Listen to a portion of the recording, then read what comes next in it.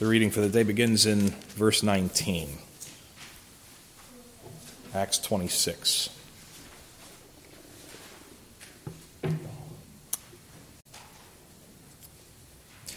Therefore, O King Agrippa, I was not disobedient to the heavenly vision, but declared first to those in Damascus, then in Jerusalem and throughout all the region of Judea, and also to the Gentiles, that they should repent and turn to God, performing deeds in keeping with their repentance.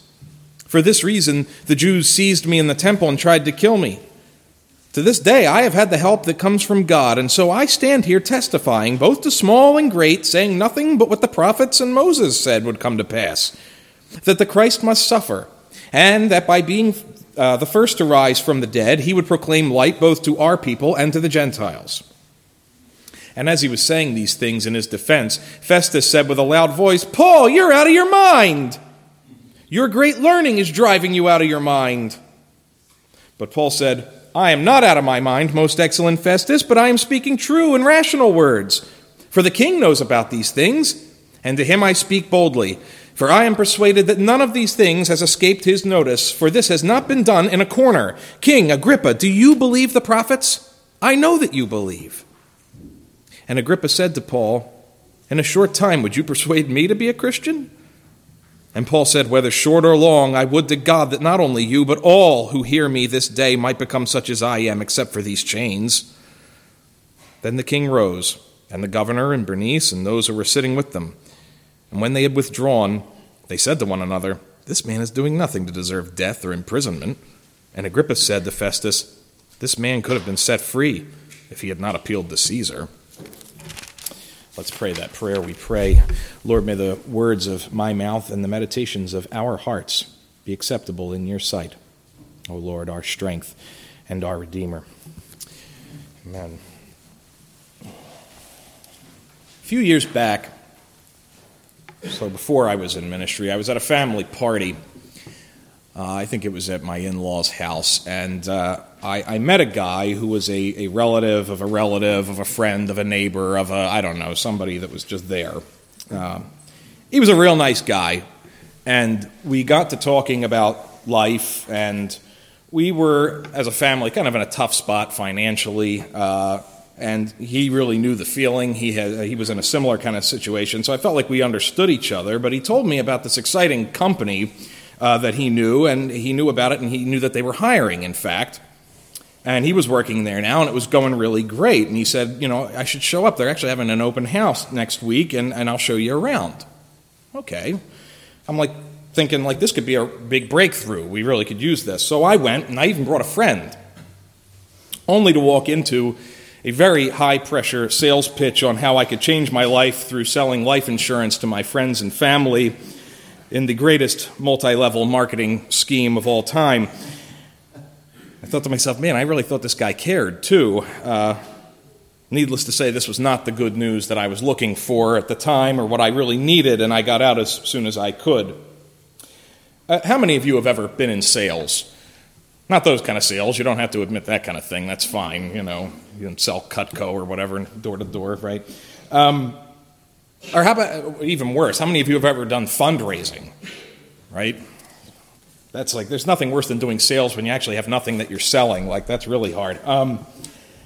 So after all these experiences and having been on both ends of the equation, I feel like I've become a pretty hardened guy. I've been in sales, I've done some fundraising, so I'm not too easily deceived whether they call me or they show up at my door. Most salesmen never get to the sales pitch. Georgia gets a lot of telemarketing calls. I don't know why. They don't call my cell phone. They call hers. But she's got that nice feature where it says scam likely. And the kids like to make me answer because I'll answer. And I practice different voices on them. And they go, like this kind of thing, whatever. And just to mess with them. So salesmen and most charities are easily dismissed in the Franchetti household. It's a very rare event when somebody actually gets to the actual sales pitch. Almost nobody gets the chance to go in for the kill. And evangelism can certainly be like that, right? Paul knew that very well. I went back and was reading through it, and it seems like his last 4 public speeches ended with him being cut short. This was true in Jerusalem when he tried to make that speech from the steps of the barracks, right? The crowd shouted him down. That was in chapter 22. The very next chapter, he had a hearing before the Sanhedrin, and that turned into a shouting match too. His initial Roman hearing before Felix got cut short by Felix himself because it was getting bogged down in sort of hearsay arguments, and there were lawyers involved and such. That was in chapter 24. And in his first hearing under Festus, that was mostly an argument over court procedure. That was the previous chapter to where we are now. So Paul's not had the chance to make a grand appeal, right? He hasn't had the chance to finish his argument in a public setting in quite a while. And for a man like Paul, who liked to talk, I think, this has been, I think, a frustrating couple of years for him. And for once now, today, he finally gets the chance to finish the argument, right? To close out strong.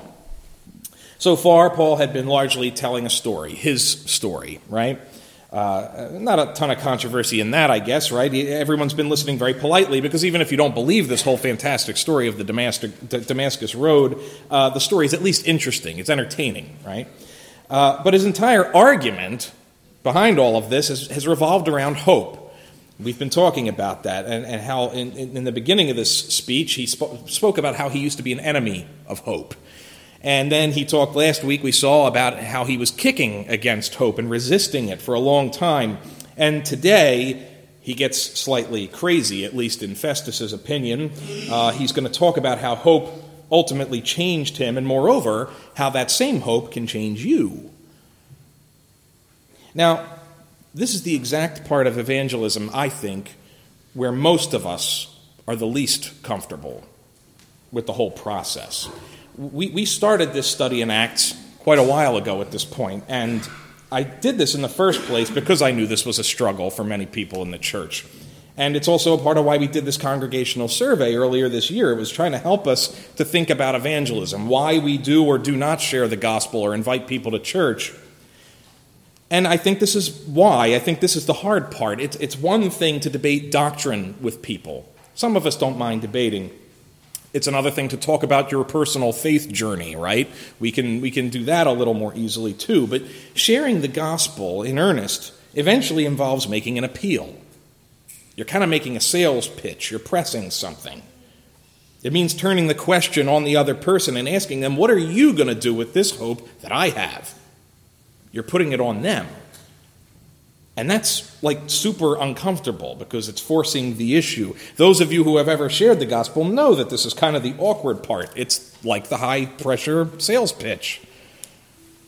Some of you were at the Bright Hope Gala on Tuesday, and for those of you who were not, I highly recommend going to their Facebook page, look up the video, fast forward to Ryan Bomberger's speech. It was excellent. But it's a fundraiser, right? That's what the gala is for. And so there comes this awkward time at the end when they ask for money. There's nothing wrong with that. That's why we were there. We understand that. It was just, it's always just kind of awkward. Like, okay, we just went from everybody's having a good time, and it's just like, and then we're going to talk about money, right? And it was fine. I have actually been to a fundraiser, a story for another time, where I didn't realize it was a fundraiser till I was already there for an hour. Like, that was super awkward and really rough. But this was not the case in this case. Bright Hope, their mission is wonderful, and there's so many great things happening, and we are proud to support them. And I was so inspired, I did up our giving, actually. But I still can't help but feel like it is that awkward moment of the sales pitch. What John Merwarth, I don't envy him this job, the executive director, goes up there and does what he calls the big ask, right? I didn't envy him, because again, it's almost like, you experience this even as a parent. I have this with my kids. My kids will want to ask for something, and they're all kind of conspiring. And you can hear them whispering in the other room about this kind of thing. And then sometimes they'll nominate one of them to come in and ask me on their behalf for whatever. It could be candy, dessert, a movie, whatever it is, right? And no one wants that job. It's hard to close the sale. You have to be kind of crazy to do it, and that's why whoever does get nominated comes in and kind of ends up just kind of mumbling the request to me, and I usually have to ask them to repeat it several times before they actually spit it out in such a way that I can hear it and give them an answer. And this happens because with Daddy, everything feels like a big ask. That's ask with a K, in case anybody can't hear me in the recording or anything. No one likes to make the big ask of Daddy. And sadly, mommy's even worse. That's why they come to me, right? So, given that, how does Paul close out his sales pitch? If you can get this far in your gospel presentation, what would you say? You've already explained how you came to Christ, or maybe more accurately, how Christ came to you, right? How do you transition into telling someone that they should do likewise? Or to put it another way, how do you go from description to prescription? Or from the indicative to the imperative for you English majors out there? Or maybe for the rest of us, from explanation to application. I find it's a similar challenge when writing a sermon. The analysis is relatively easy most of the time, but getting Scripture to change you in the pews, you as individuals, to change your behavior, that's a challenge. That's a tricky part. Making it matter to you all. How do you do that? Well, Paul starts first by saying how this hope changed him. Not just on the Damascus Road. It obviously changed his plans in the moment, right?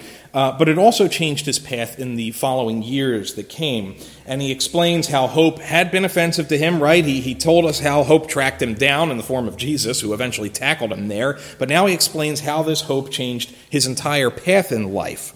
He does that in the early portion here, 19 to 21. He says, "Therefore, O King Agrippa, I was not disobedient to the heavenly vision, but declared first to those in Damascus, then in Jerusalem, and throughout all the region of Judea, and also to the Gentiles, that they should repent and turn to God, performing deeds in keeping with their repentance.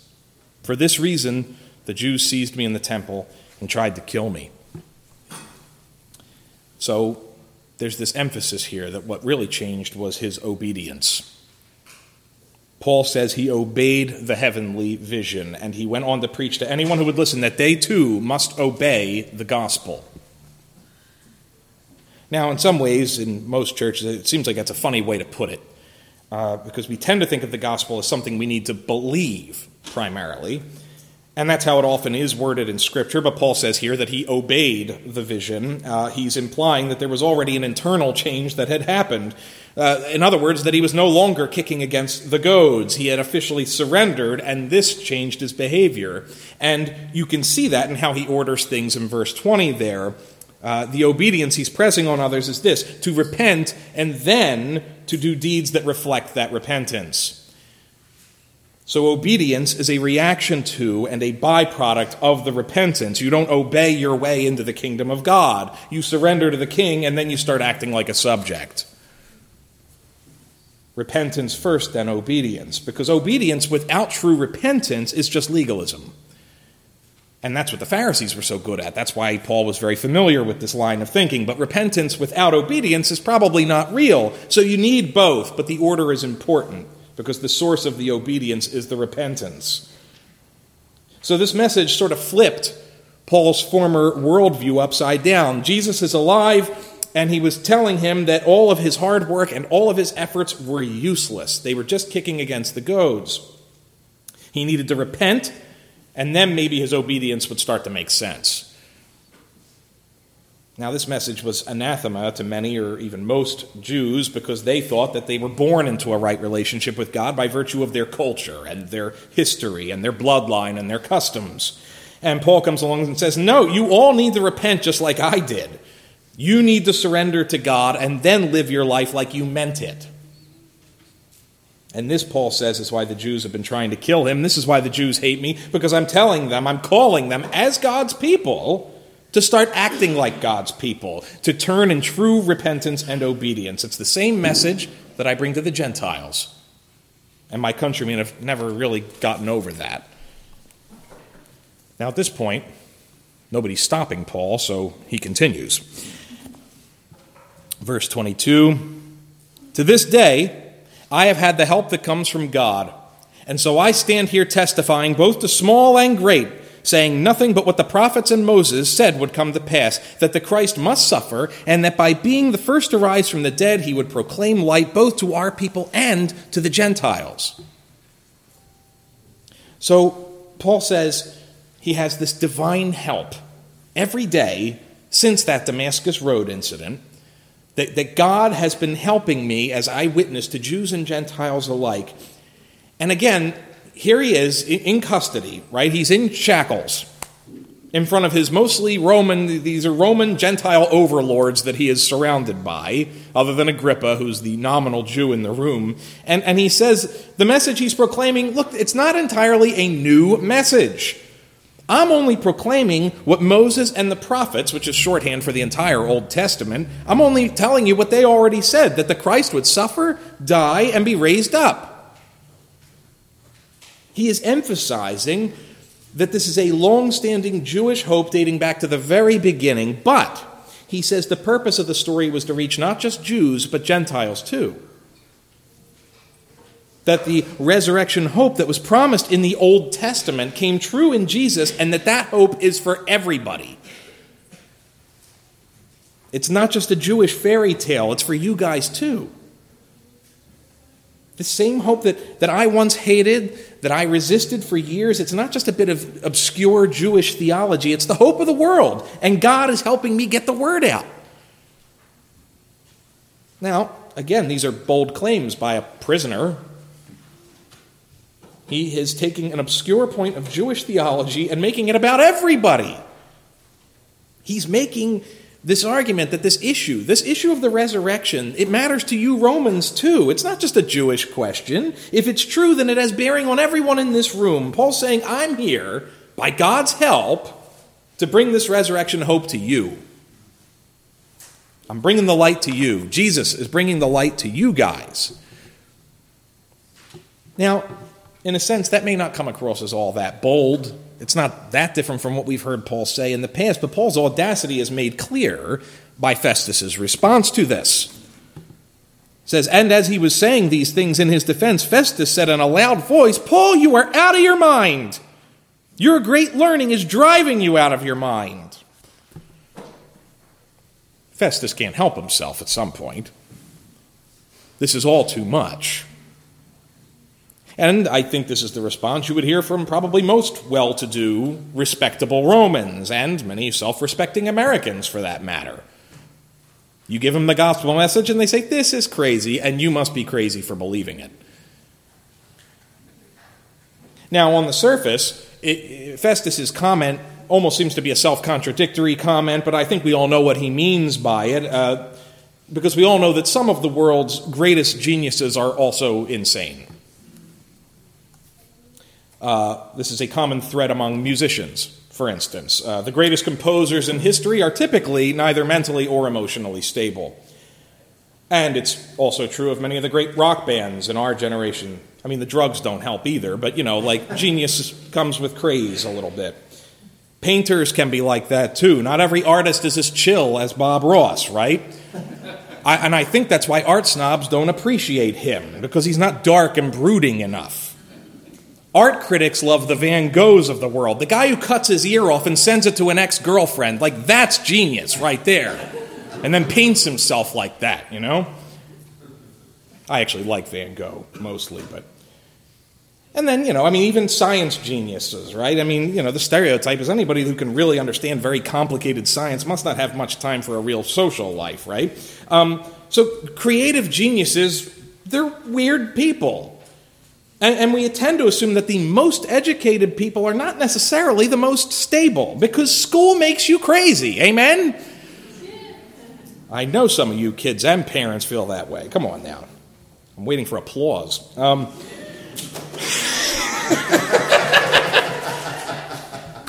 So Festus is not accusing Paul of being stupid here, because he's clearly not just some ignorant boob. He's actually thinking Paul's closer to the Van Gogh wing of crazy.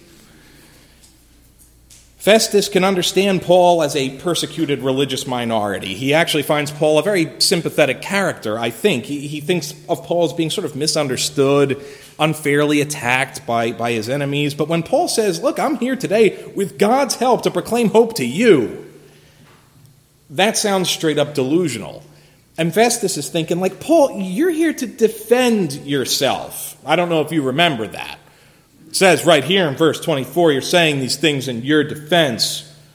But your defense sounds an awful lot like you think you're on offense right now, and like you're in salesman road and you're trying to convert the judge. And that would be shocking in any courtroom setting. Those of you who've been paying attention, you know there's been multiple cases in recent years where some Christian or a Christian-owned business has been sued and taken to federal court over issues of religious freedom, right? How often do you think the Christians in those cases have tried to convince the judge, not that the law was on their side, but that they have good news of hope for the judge himself? How often does that happen? Can you even imagine such a thing? Just stopping in the midst of your legal argument to evangelize the judge and the jury and the people in the gallery while you're at it. They would come across as weird, right? And frankly, inappropriate, wouldn't it, to our American mindset? But that's where Paul is headed. He's making a gospel sales pitch directly at the judges in the room, and Festus can't believe the audacity of it. You're on trial, Paul. Not us. You're the one in trouble here. We're trying to help. And frankly, you're only going to get yourself in worse trouble if you keep talking like this, because I can tell you right now, this ain't going to fly in Nero's courtroom when you get to Rome. Now, I could even think of this as Festus basically inviting Paul to plead insanity.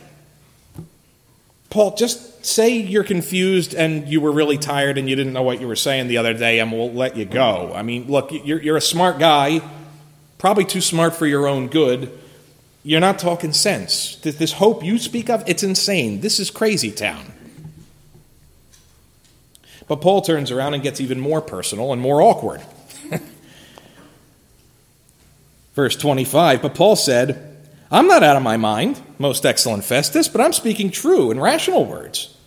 For the king knows about these things, and to him I speak boldly, for I'm persuaded that none of these things has escaped his notice, for this has not been done in a corner. King Agrippa, do you believe the prophets? I know that you believe.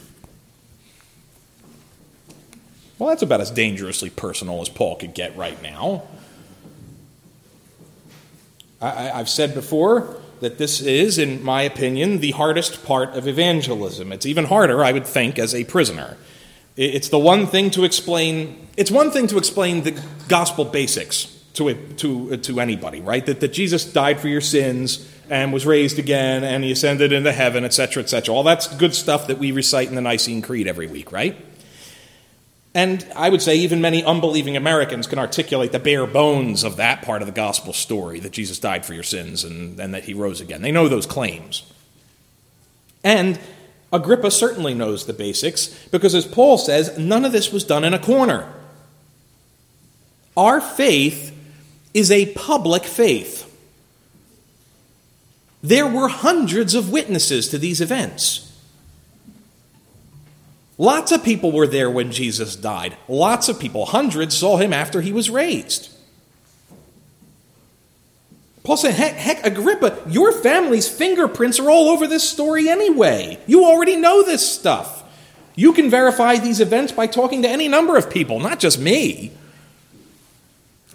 The bigger point is this: do you believe it, and what are you going to do about it? Because at some point you have to get personal. You have to make the big ask. Do you believe in this hope? Now that's a gutsy thing for Paul to ask Agrippa. Because again, Agrippa is a Herodian. These guys are no friends to Christians. They never have been. And yet Paul boldly asks this scandalous, presently incestuous man if he believes what the prophet said, and then he says, I think you do. That kind of talk can get you killed. I don't really know why Paul goes so far. Seems like he could have stopped halfway. Because the Herod family, remember, they're not actually Jewish by blood. They're actually Edomites, and historically they were also Sadducees. They rejected the prophets. What makes him think Agrippa would believe them? Now, it's possible that maybe Paul has heard rumors that this guy is something of a seeker. That Agrippa is a mess, yes. But it kind of seems like maybe Agrippa knows that. And maybe he's been wondering if the family has been doing this whole thing wrong for a long time. And maybe he suspects that his materialistic lifestyle is empty and meaningless.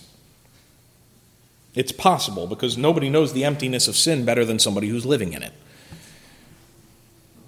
So Paul appeals to Agrippa to give in. He's making the big ask. He's urging him to surrender to the same hope that he did. Believe the prophets. Believe the evidence. If none of this was done in secret, then Agrippa must know full well that the word on the street is that something funny happened with this Jesus character. The tomb really was empty. He really was seen alive. Like, the word is on the street. And if he's alive, then maybe the prophets were right. And maybe all of this makes sense after all. So in a sense, Paul's going for the kill. He's going for the throat. He's challenging Agrippa to make this thing personal. This is life and death. It is here and now. And for a moment, just a moment, Agrippa seems to waver, and he nearly breaks. It says, Agrippa said to Paul, "In a short time, would you persuade me to be a Christian?" This is one of these verses that's very hard to translate perfectly. If you look in your ESV, there's a footnote saying you could translate this as, "In a short time you would persuade me to act like a Christian." Many of you who were raised on King James know it says, "Almost thou persuadest me to be a Christian." The NIV translates it this way: "Do you think that in such a short time you can persuade me to be a Christian?" Young's literal translation says, "In a little thou dost persuade me to become a Christian." New American Standard says, "In a short time you are going to persuade me to make a Christian of myself." That's a lot of variation, admittedly. And I think it reflects the ambiguity of Agrippa's words here. It's not actually a question in the original Greek. That would have been more clear. They do have something of a question mark in Greek. So technically it's a statement, but he states it in such a way that it begs to be read like a question. And I think what we are witnessing here, in reality, is a broken man. He's a child of a broken family, a sinful, rebellious, scandalous, and wicked man. And I think he nearly breaks. Paul's audacity doesn't offend him. It actually nearly gets through. Who is the gospel good news for?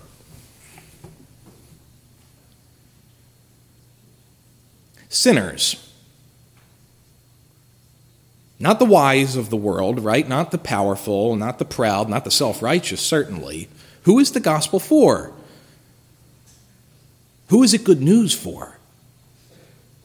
Sinners. And Agrippa was a sinner. And the whole empire knew it. There was no more public sinner, perhaps, than Agrippa at this point in time. So the gospel's aimed at him. Agrippa, in fact, I would put it this way, is more desperate than Festus. That's the difference here. And Agrippa sounds almost like he wants to grab the lifeline that Paul is offering. This hope may be crazy, but it doesn't sound half bad either. And in a sense, nothing could be more surprising to hear out of Agrippa at this point, because he could have easily snapped at this point for Paul being so presumptuous. Or, like Festus, he could have been dismissive and said, "Paul, you're crazy." But I believe what you're seeing here is that the Holy Spirit has been needling Agrippa, goading him just like he had done to Paul. And you can almost read in Agrippa's statement the underlying question: is this hope really for me too? I think Agrippa's wrestling here. Paul's inviting him to stop kicking and embrace the hope. And Agrippa, the latest Herod, I think is on the cusp of doing so. He's on the border of the kingdom, looking in and wondering if he's really allowed. And I think part of what Agrippa is worried about is the same thing that makes us skeptical of telemarketers and QVC infomercials and life insurance pyramid schemes. Because I think he's thinking to himself, it can't really be that easy, Paul. Look, I've been raised, everybody knows, in Caesar's house. I've lived my life like an eternal frat boy. My family is trashy and corrupt as they come. I've been living with my sister for several years. Hope? That's a bit of a foreign concept, Paul. And yet you say, I can simply grab this hope right now, today, no preconditions. Just give in and believe. It can't be that easy, Paul. I'm a lost cause. I can't begin to clean up my mess. Nothing's this easy. You're really going to talk me into the kingdom in the course of one speech? Can this hope erase my family record? Can it erase my decades of bad behavior? I don't know that I can believe that, Paul. Again, you're supposed to be defending yourself. You're putting me on the stand. What are you trying to do, Paul? You're really trying to make me a Christian? And Paul answers him with an unqualified yes. Paul said, whether short or long, I would to God that not only you, but also all who hear me this day might become such as I am, except for these chains. Beloved, I want you to hear Paul's heart for the lost here. He's not trying to change the culture here. This is not a political move by Paul. He's not evangelizing the king to fix society. He's not going after him because it would just be a big win, that this would be a prestigious thing if we could get this guy. Paul has a heart for Agrippa the man, this broken son of persecutors and heretics. Agrippa is a big sinner, so he needs a big savior. He needs Jesus. Just like Paul did. And Paul has the piece that Agrippa is missing. Who is the gospel good news for? Sinners. They need Jesus. And Paul's got it. He wants everyone to have what he has. And if he can win you over in an afternoon, great. Otherwise, he'll happily evangelize you Felix style over dinner every night for 2 years. The important thing is that everyone should be as free as he is, says the man in chains. I think Paul throws that last line in almost for a laugh. This week I was reading Jeremiah Burroughs' book. He's a Puritan. He has a book called The Rare Jewel of Christian Contentment. It's one of many books I've been starting and restarting for years now without ever finishing. But he says something, I think, in the second chapter that was kind of striking to me. He says that Christians should be the most content people in the world, but also the most unsatisfied. Meaning that if we have Christ, we have everything we need, and we can be sure that God is good, even if we have almost nothing in this world. But because we are in Christ, we also know that this world has nothing that can actually compare to what we have in Him, and it can't fulfill us. So if we have abundance and wealth, and even if we have entire kingdoms, nothing in this world can possibly satisfy our hunger for Him. So we should be content, yet never fully satisfied. And that is a little of what Paul is indicating here. Paul is not an ascetic monk. I don't think he's into suffering for its own sake. You notice he doesn't wish physical chains on anyone. He doesn't think that this is virtuous in and of itself. He wants everyone, Festus, Agrippa, Bernice, Nero, you, me, everybody in that room, to have what he has.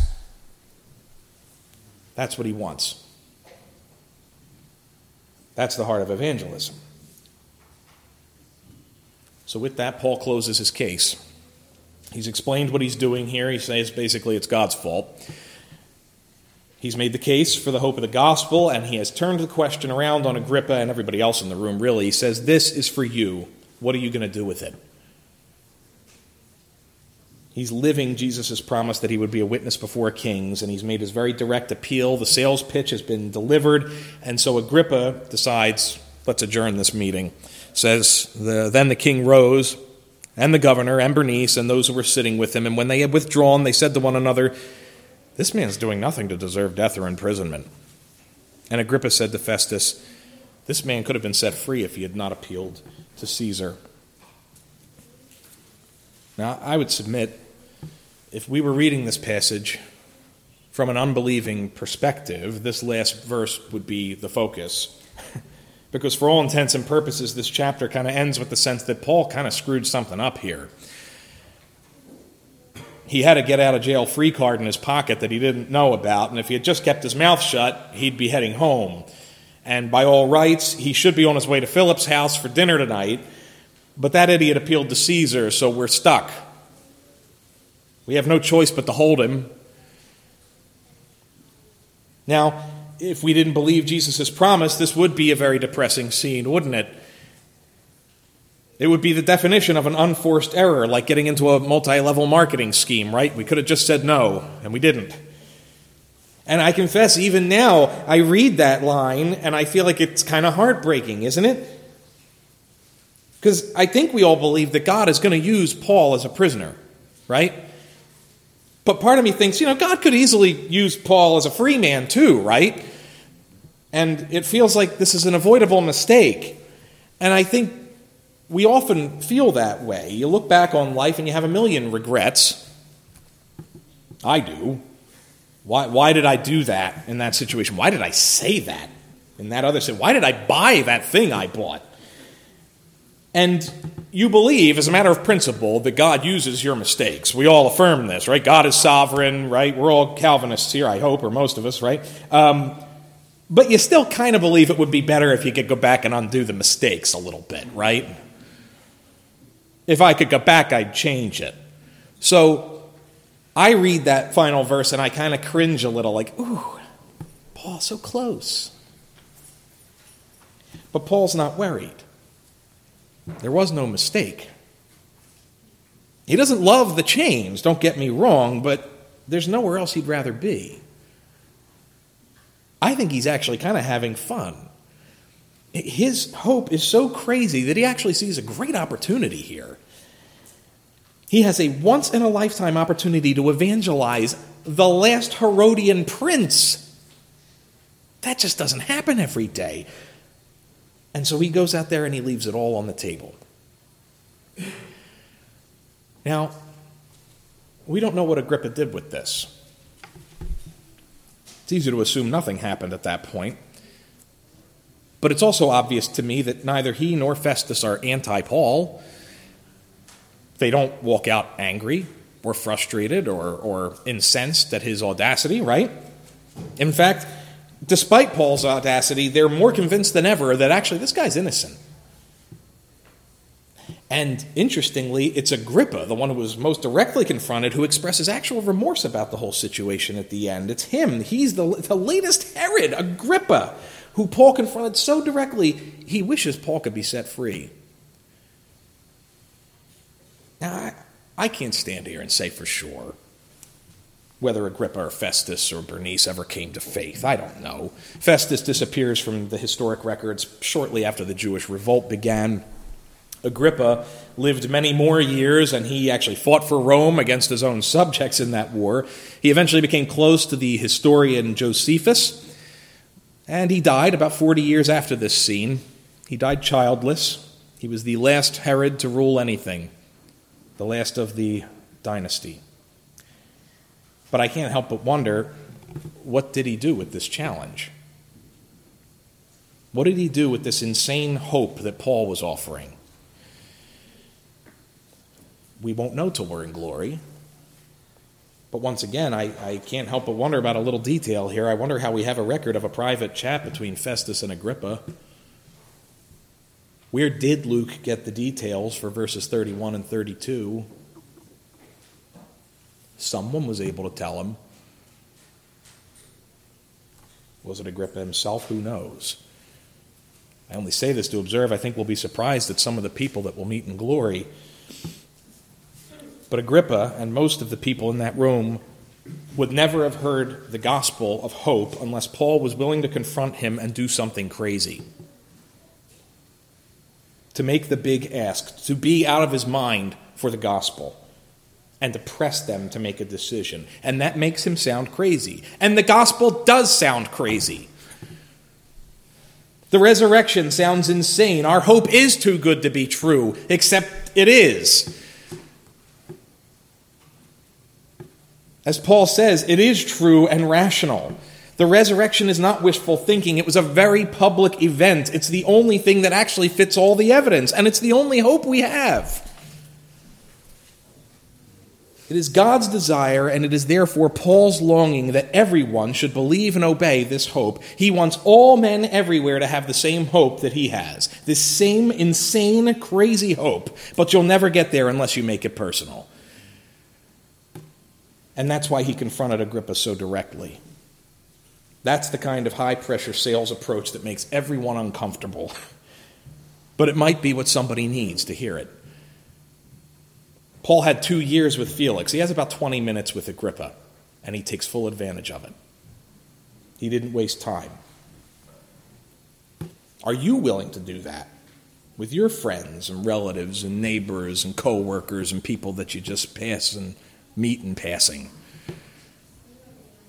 Are you willing to be out of your mind for this hope?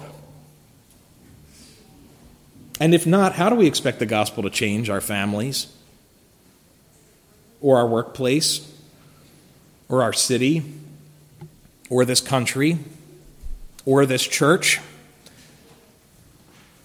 Do you believe the prophets? Do you have this hope? Questions worth asking yourself. Paul wasn't shy about the gospel, and he didn't mind looking crazy for it. Maybe we could learn a thing or two from him. Let's pray. Our gracious God and Father, we thank you for your word. And we thank you for the hope of the gospel, Lord. We thank you that even though it is seemingly crazy, Lord, it is rational and true. It wasn't done in a corner. You didn't do this with intent to hide it. The record is there. It's the only thing that fits the evidence. It's the only reason why people would die for this truth. Lord, we do thank you for the hope of the gospel. We thank you that you really did raise Jesus up. We thank you that the tomb really was empty.